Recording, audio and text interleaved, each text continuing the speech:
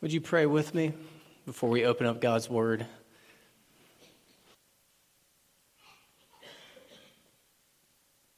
Father, we love to express to you through song and giving and other parts of our worship service our gratitude for Jesus Christ and our love for you above all else. And now I pray that you would help us to be recipients of your word. I pray that you would help me to serve your people well and that your word would ring out clear and true. And that this Christmas, our celebration would be marked by your ministry to our hearts. And you know what each person in here needs. And your word is living and active, and it's sharper than any double-edged sword. So I pray that it would do its work in our hearts this morning. In Jesus' name, amen. Thank you. I want to invite you to turn to Mark chapter 12. We'll be in Mark chapter 12. Now, at first glance, our passage this morning may seem like an odd choice for a Christmas worship service. I doubt you've heard this passage before during a Christmas service, but I think you'll see as we move through it that it's perfect. It's a perfect passage for this morning. We're moving through Mark every Sunday during Advent, and this is where we find ourselves in Mark chapter 12, beginning at verse 35. And to bring you up to speed, because I know not all of you have been with us for all of these sermons, Jesus has been in Jerusalem, in the temple, and he's been going back and forth with the Jewish religious elite. And they've been asking him tricky questions, trying to make him look foolish in front of the crowds. So just sort of try to picture, it's probably kind of a festive atmosphere in their own ancient Jewish way, because it was at the time of Passover, so there were tons of, the word escaped me, tons of people had come from all over to Jerusalem for the Passover. So there were many, many people around in the temple courts, which was a great big expanse of space.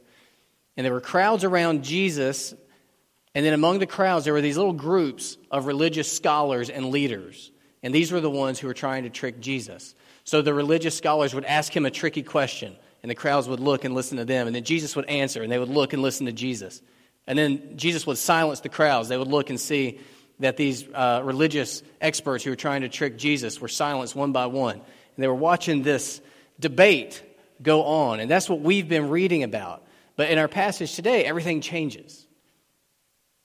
Last Sunday, Jesus answered so wisely that it said nobody dared question him anymore. And so the crowds are there and they're wondering what's going to happen next. And they see these religious people who are rejecting Jesus sort of step back, disappear into the crowd. And now Jesus speaks. And for the first time in all these interactions, he asks a question. And he doesn't address his question to these religious scholars, but to the crowds, to what our passage will call the great throng, the huge amount of just everyday common folks like you and me who were there. Jesus now asks a question. And we'll read the passage together, and we'll find out what it has to say to us during our Christmas worship service. So this is Mark chapter 12, beginning at verse 35. And as Jesus taught in the temple, he said, "How can the scribes," this was one of those groups of people who were challenging Jesus, "how can the scribes say that the Christ is the son of David? David himself, in the Holy Spirit, declared, 'The Lord said to my Lord, sit at my right hand until I put your enemies under your feet.' David himself calls him Lord, so how is he his son?" And the great throng heard him gladly. Now, I guarantee none of this was on any of your Christmas cards you sent out. And we have to get into an ancient Jewish frame of mind to be able to understand what's going on here. First, he mentions the Christ. How can the scribes say that the Christ is the son of David? We're used to the word Christ, Jesus Christ. Many people who grew up in church just sort of assume that that's Jesus' last name. Like, I'm Matt Broadway, he's Jesus Christ. But it's not a last name, it's a title. So it's more like I'm Pastor Matt, he's Jesus Christ. It's his title. Christ is a Greek word that's the same thing as the Hebrew word Messiah. So when you see Christ and Messiah, they're really pointing to the same idea, and it means anointed one. Now, I know that still doesn't really clarify it because we don't use anointing language. But in their culture, whenever someone became king, you would anoint him with oil. You would use oil, and it was a symbolic way of representing that this person had been specially chosen and set apart by God for a special task. So the Christ was a special person chosen by God for a special task that the Jewish people had been looking for and waiting for generations. So to the Jew, when they heard the term, the title Christ, they thought God's specially chosen king. It was full of anticipation and excitement. It's kind of the way you feel when there's a new president about to be sworn in. If it's somebody that you like and you have all these hopes, it's going to be better, it's going to be better. They had all these hopes that when the Christ would come, when the anointed Messiah would come, everything was going to be better. Now, the most common phrase used to describe this coming Christ in the Old Testament is Son of David. If you read through, that's what's used the most commonly to depict this Christ that they were waiting on. Now, you remember who David was. He was the shepherd boy who killed Goliath, the great giant, when all the armies of Israel were too afraid to do it. And then eventually he became king of Israel. Many would say the greatest human king Israel ever had. He was called a man after God's own heart. And God had made a covenant with David and said, through your lineage, your sons will come a king one day whose kingdom will be everlasting. And so the people were waiting for this son of David, this man who would be born of David's lineage, who would be a great king like David was a great king. He would make Israel great again. They were looking, and they were waiting, and they were watching. Now the throng, this great crowd of people, were beginning to suspect that maybe Jesus was this great king. They were beginning to suspect maybe this Jesus is the Christ we've been waiting for, the Messiah, the anointed one. Remember when he entered into Jerusalem, the crowds were shouting and going crazy like he was a king, and they were shouting, let's see, where is it? I took that out of my notes apparently, so I don't remember what I was going to say there. They thought Jesus might be the Christ, and here he starts to talk about the Christ, but he doesn't address those rumors at all that he might be the Christ. Instead, he poses an academic question in order to embarrass the scribes. And the question is basically this. Okay, you're looking for the Christ. The scribes over here say that the Christ is going to be the son of David, of the lineage of David. Then how is it that David himself, in verse 36, in the Holy Spirit declared, the Lord said to my Lord, sit at my right hand until I put your enemies under your feet. This is a psalm that David had written about the Christ, the coming Messiah, and he calls him his Lord. And so Jesus' point is, how can he be David's son and David's Lord at the same time? Fathers don't call their sons Lord. You don't call your great, etc. grandson Lord.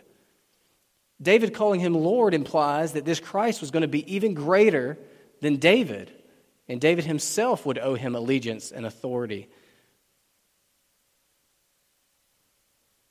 So his point is, the scribes had misunderstood the Christ. When they thought about the son of David, they remembered the golden age when Israel was great. And they didn't understand that the Christ was far more than that. They didn't understand that he would not just be a savior from Rome, who had been oppressing the Jews, but that he would be a savior from Satan and sin and death.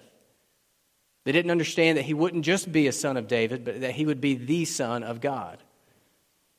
They didn't understand that he wasn't just going to be a great king, but he would be the King of Kings and the Lord of Lords. So the scribes, who should have known, misunderstood. And because they misunderstood who the Christ actually was, they couldn't see him, even though he was right in front of them. Now, what does any of this have to do with us at Christmas time? Think about it. What does this have to do with us at Christmas time? The scribes missed the Christ.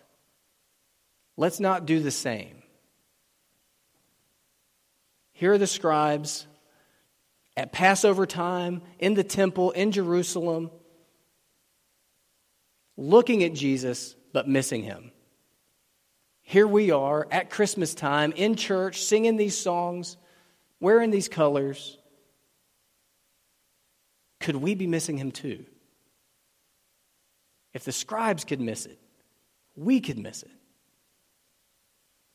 I've told you all before, I think about it every Christmas. My brother would always object to going to the church Christmas services because he said, it's the same story every year. I know it. I don't need to hear it again. He didn't understand at that time, I don't think, that we are always veering away from Christ. There are so many forces in this world that are pulling you subtly away from Jesus Christ. Services like this, where we return to the fundamental truths of Jesus, serve as those rumble strips on the side of the road. If you start to veer off the road, you start to hear this awful racket where they have those rumble strips, and it reminds you, I need to look at the road and get back on course. Maybe that's what this service is for you. Maybe you have veered off course from trusting and following the true Jesus Christ. And this is a reminder for you to get back and remember who he is, who you are, in light of who he is. Hebrews 2:1 says, we must pay much closer attention to what we have heard, lest we drift away from it. You're always either moving closer to Jesus Christ or further away. You're never standing still. So if you've been moving further away from the true Jesus Christ, this is an invitation to come back, to get back on track. We need to ask ourselves, when we look in the manger, you have manger scenes at your house. When you look in the manger, who do you see? Who is that person that baby represents? Like the scribes, do you mistakenly see a false Christ of your own imagination? Maybe an American Christ born to make America great again. Maybe a moral Christ born to make people nice again. Maybe a mascot Christ born to represent our religion the way Sir Purr represents the Carolina Panthers. Maybe a bro Christ born to be your buddy. Like the scribes, we can easily misunderstand who Jesus is if we don't continually return to how he's revealed himself in his word. When you look in the manger, do you see the Christ, who is the Son of David, who is the Lord, who is the King of Kings? If we get Christ wrong, we get Christianity wrong. The scribes, getting the Christ wrong, thought that Jesus was a threat to be eliminated. If we get the Christ wrong, we might expect Jesus to be our errand boy running around doing our bidding. We may expect him to serve our lesser wishes for prosperity and material wealth here and now. And we're destined for a life of frustration and confusion, and possibly an eternity of damnation. But if we get the Christ right, we get Christianity right.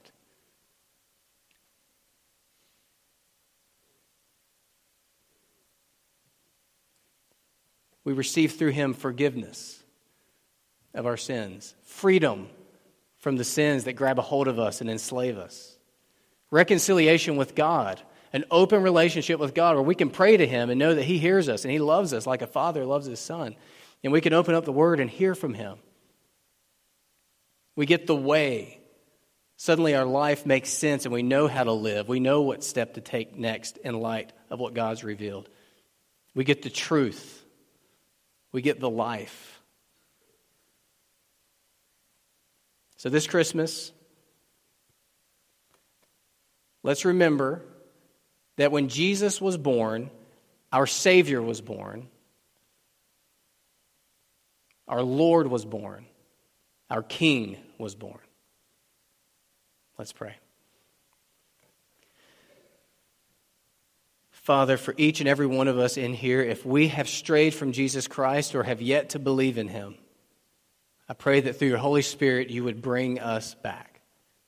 Bring us to yourself through Jesus.